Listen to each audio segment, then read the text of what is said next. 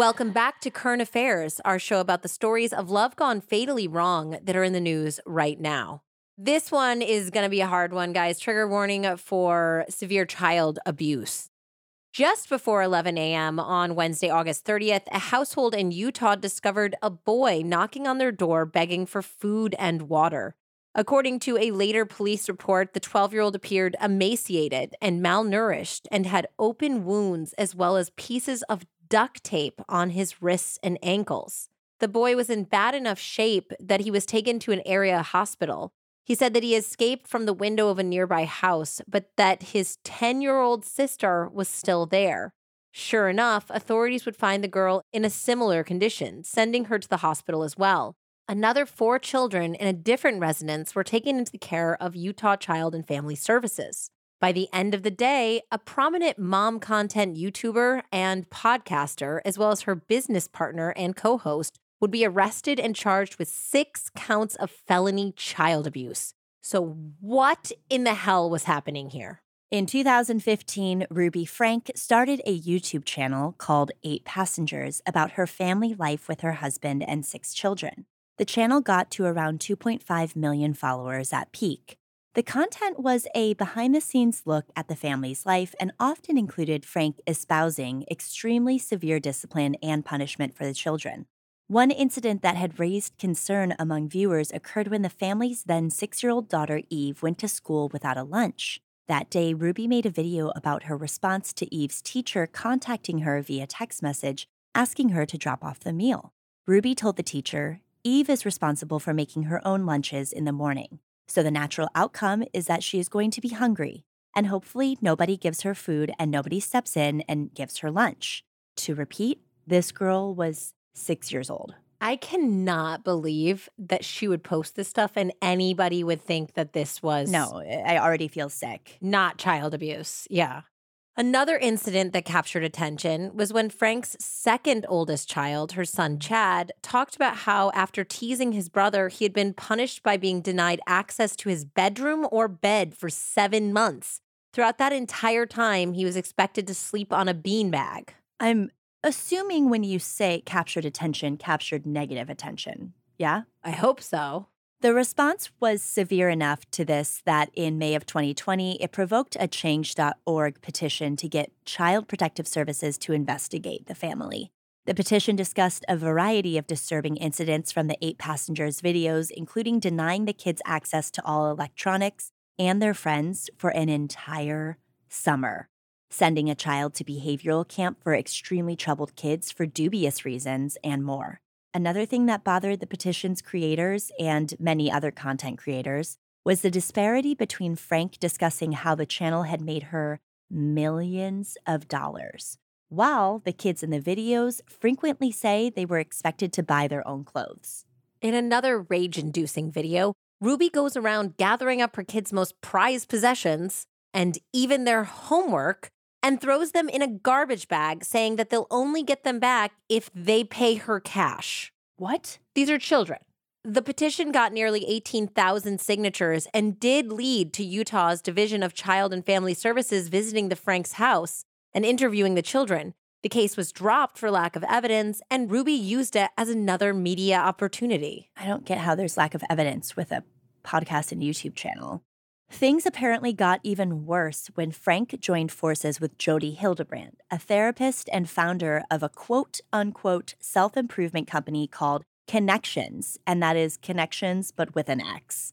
Franke and Hildebrand started the Connections podcast and took their extremely strict parenting to YouTube as well. One of Franke's daughters, her eldest child, 20-year-old Sherry, found the Connections teachings extremely challenging. On the Into the Light podcast in April, Sherry discussed how the life coaching group initially brought the family closer, but quickly became more extreme. Sherry said that quickly Connections began suggesting that their teachings were as important than the Mormon gospel, which her family theoretically followed. Sherry began to question whether Connections' teachings were actually in line with her Christian values. This eventually led to Sherry cutting ties with her family entirely in September of 2022. And while Sherry didn't say all that much publicly, as we've learned since Wednesday, there were apparently a number of efforts from family and neighbors going on behind scenes to get the kids away from Ruby and her business partner Jody.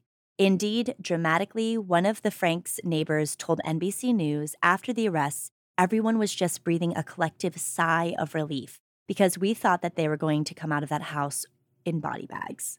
I'm not surprised that they thought that. No. I don't know if that's dramatic at all, to be honest, because of seeing what happens to other mothers that adopt this serious views and these cult-like leanings.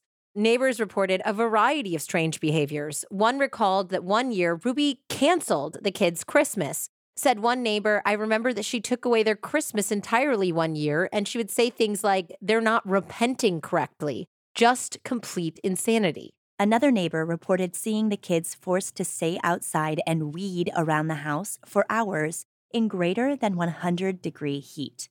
Around the same period that Ruby was getting in deeper with Jody and connections, and that Sherry was starting to want to leave the family, things at home got even stranger. Given how much control Ruby asserted over her kids, neighbors found it strange that she would also seemingly disappear for weeks on end, leaving the kids to fend for themselves. One neighbor told Rolling Stone in early 2022 it started getting weird. People were concerned because Ruby completely stopped her YouTube stuff, and then it just kind of turned dark. She taped up paper over all of her windows. She would disappear for weeks at a time, and there's just all these little kids left alone in this house. According to that same person, people in the neighborhood called the cops numerous times. Quote, the cops were called, several times. They would come and they'd knock on the door and nobody would open up. Reports also suggest that Ruby kicked her husband Kevin out of the family home at some time in 2022 as well. Another neighbor fumed at authorities that had done nothing. She said that after Kevin left the home, the kids appeared to stop going to school. They talked about one of the children frequently showing up at their door. Quote, she would just knock on your door and say, hi, can your kids play? And we're like, well, they're at school. They won't be home for 3 or 4 hours. And she'd be like, I'll wait. She's just like a lost child. Another neighbor said, I'm really angry because I did speak up. Other people spoke up and nothing happened. I want those kids to know that the community loves them and wanted them to be safe. If people knew the amount of tears and time spent talking with law enforcement and CPS over the last year, I want people to understand that. And I want those kids to know that because I think that they thought they were abandoned. In the wake of the arrests, Frank's sisters Ali Metcham, Julie DeRue, and Bonnie Holian, who also create family-related content, released an Instagram statement that read, for the last 3 years, we have kept quiet on the subject of our sister, Ruby Frank, for the sake of her children. Behind the public scene, we have done everything we could to try and make sure that the kids were safe. We wouldn't feel right about moving forward with regular content without addressing some of the most recent events. Once we do, we will not be commenting on it further. Ruby was arrested, which needed to happen. Jody was arrested, which needed to happen. The kids are now safe, which is our number one priority. I don't know. Commenters were fairly unforgiving and skeptical that more couldn't be done. So much so that they eventually turned off comments on the Instagram post. Ugh. Sherry, however, shared a similar message and indicated that the authorities hadn't taken them seriously in the past. She posted, today has been a big day. Me and my family are so glad justice is being served. We've been trying to tell the police and CPS for years about this, and so glad they are finally stepping up. Sherry also created a Google document to crowdsource, quote, questionable or concerning video clips about her mom and connections. Hundreds of people have contributed to the document, pointing out the massive pattern of content that would have been disturbing anyway, but is especially disturbing in light of the arrests. As we heard from the neighbor quoted by Rolling Stone and by Sherry, things that were already bad at the Frank home seemed to get worse after Ruby started working with Jody Hildebrandt and Connections. While information is just starting to come out about Jody, the therapist did have her license suspended for 18 months in 2012 after discussing a patient of hers with the leaders of the Church of the Latter-day Saints and Brigham Young University without his consent. The man claimed that Jody told those leaders that he was addicted to porn in order to get him kicked out of the church and BYU, which eventually did happen. The Salt Lake Tribune quoted him as saying, she just lied wherever she went to further an agenda to destroy my life. We came there for marriage counseling, and she pulled us into her porn marathon. So weird. Basically, the man claimed that he and his wife came in for couples counseling, having been referred by the church, and Jody very quickly began accusing him of having a porn addiction and effectively threatening him if he wouldn't pay the $1,200 to $2,000 a month for counseling that she wanted. He said she was using his marriage as leverage, quote, for me to pay for everything. Yeah, I'd call that extortion. Yes. What we do know for sure is that a 10-year-old and a 12-year-old were in Jody Hildebrandt's house, restrained with duct tape and possibly rope, malnourished and so desperate that one of them had to escape to find help. What the hell they were doing there, how long they had been there, and what other abuses they suffered have not been revealed publicly. Ruby Frank and Jody Hildebrandt have both been charged with 6 counts of felony child abuse. The county attorney said there are 2 juvenile victims in these cases, and each defendant is accused of causing or permitting serious physical injury to the victims in 3 different ways. 1, a combination of multiple physical injuries or torture. 2, starvation or malnutrition that jeopardizes life. And 3, causing severe emotional harm. Each count carries a prison sentence of up to 15 years, as well as a fine of up to $10,000. How is that it? Information continues to come out about this case. For example, so far little has been revealed about the whereabouts or complicity of husband Kevin, although he was reportedly seen at the family house over the weekend after the arrest. His attorney said that his client's, quote, urgent focus is to simply keep his children together under his fatherly care. At the moment, however, it appears that the kids are with Child and Family Services. Certainly feels like there's going to be more to this story, and it certainly seems like there is going to be a lot of blame to go around, given how many people are coming out of the woodwork to say that they tried to alert authorities. The culpable parties might not just be the adults that normally surrounded these kids. But if there is any solace to take in this horrifying situation, it's that this is not a story of love murders. The arrests happened before things could escalate that far.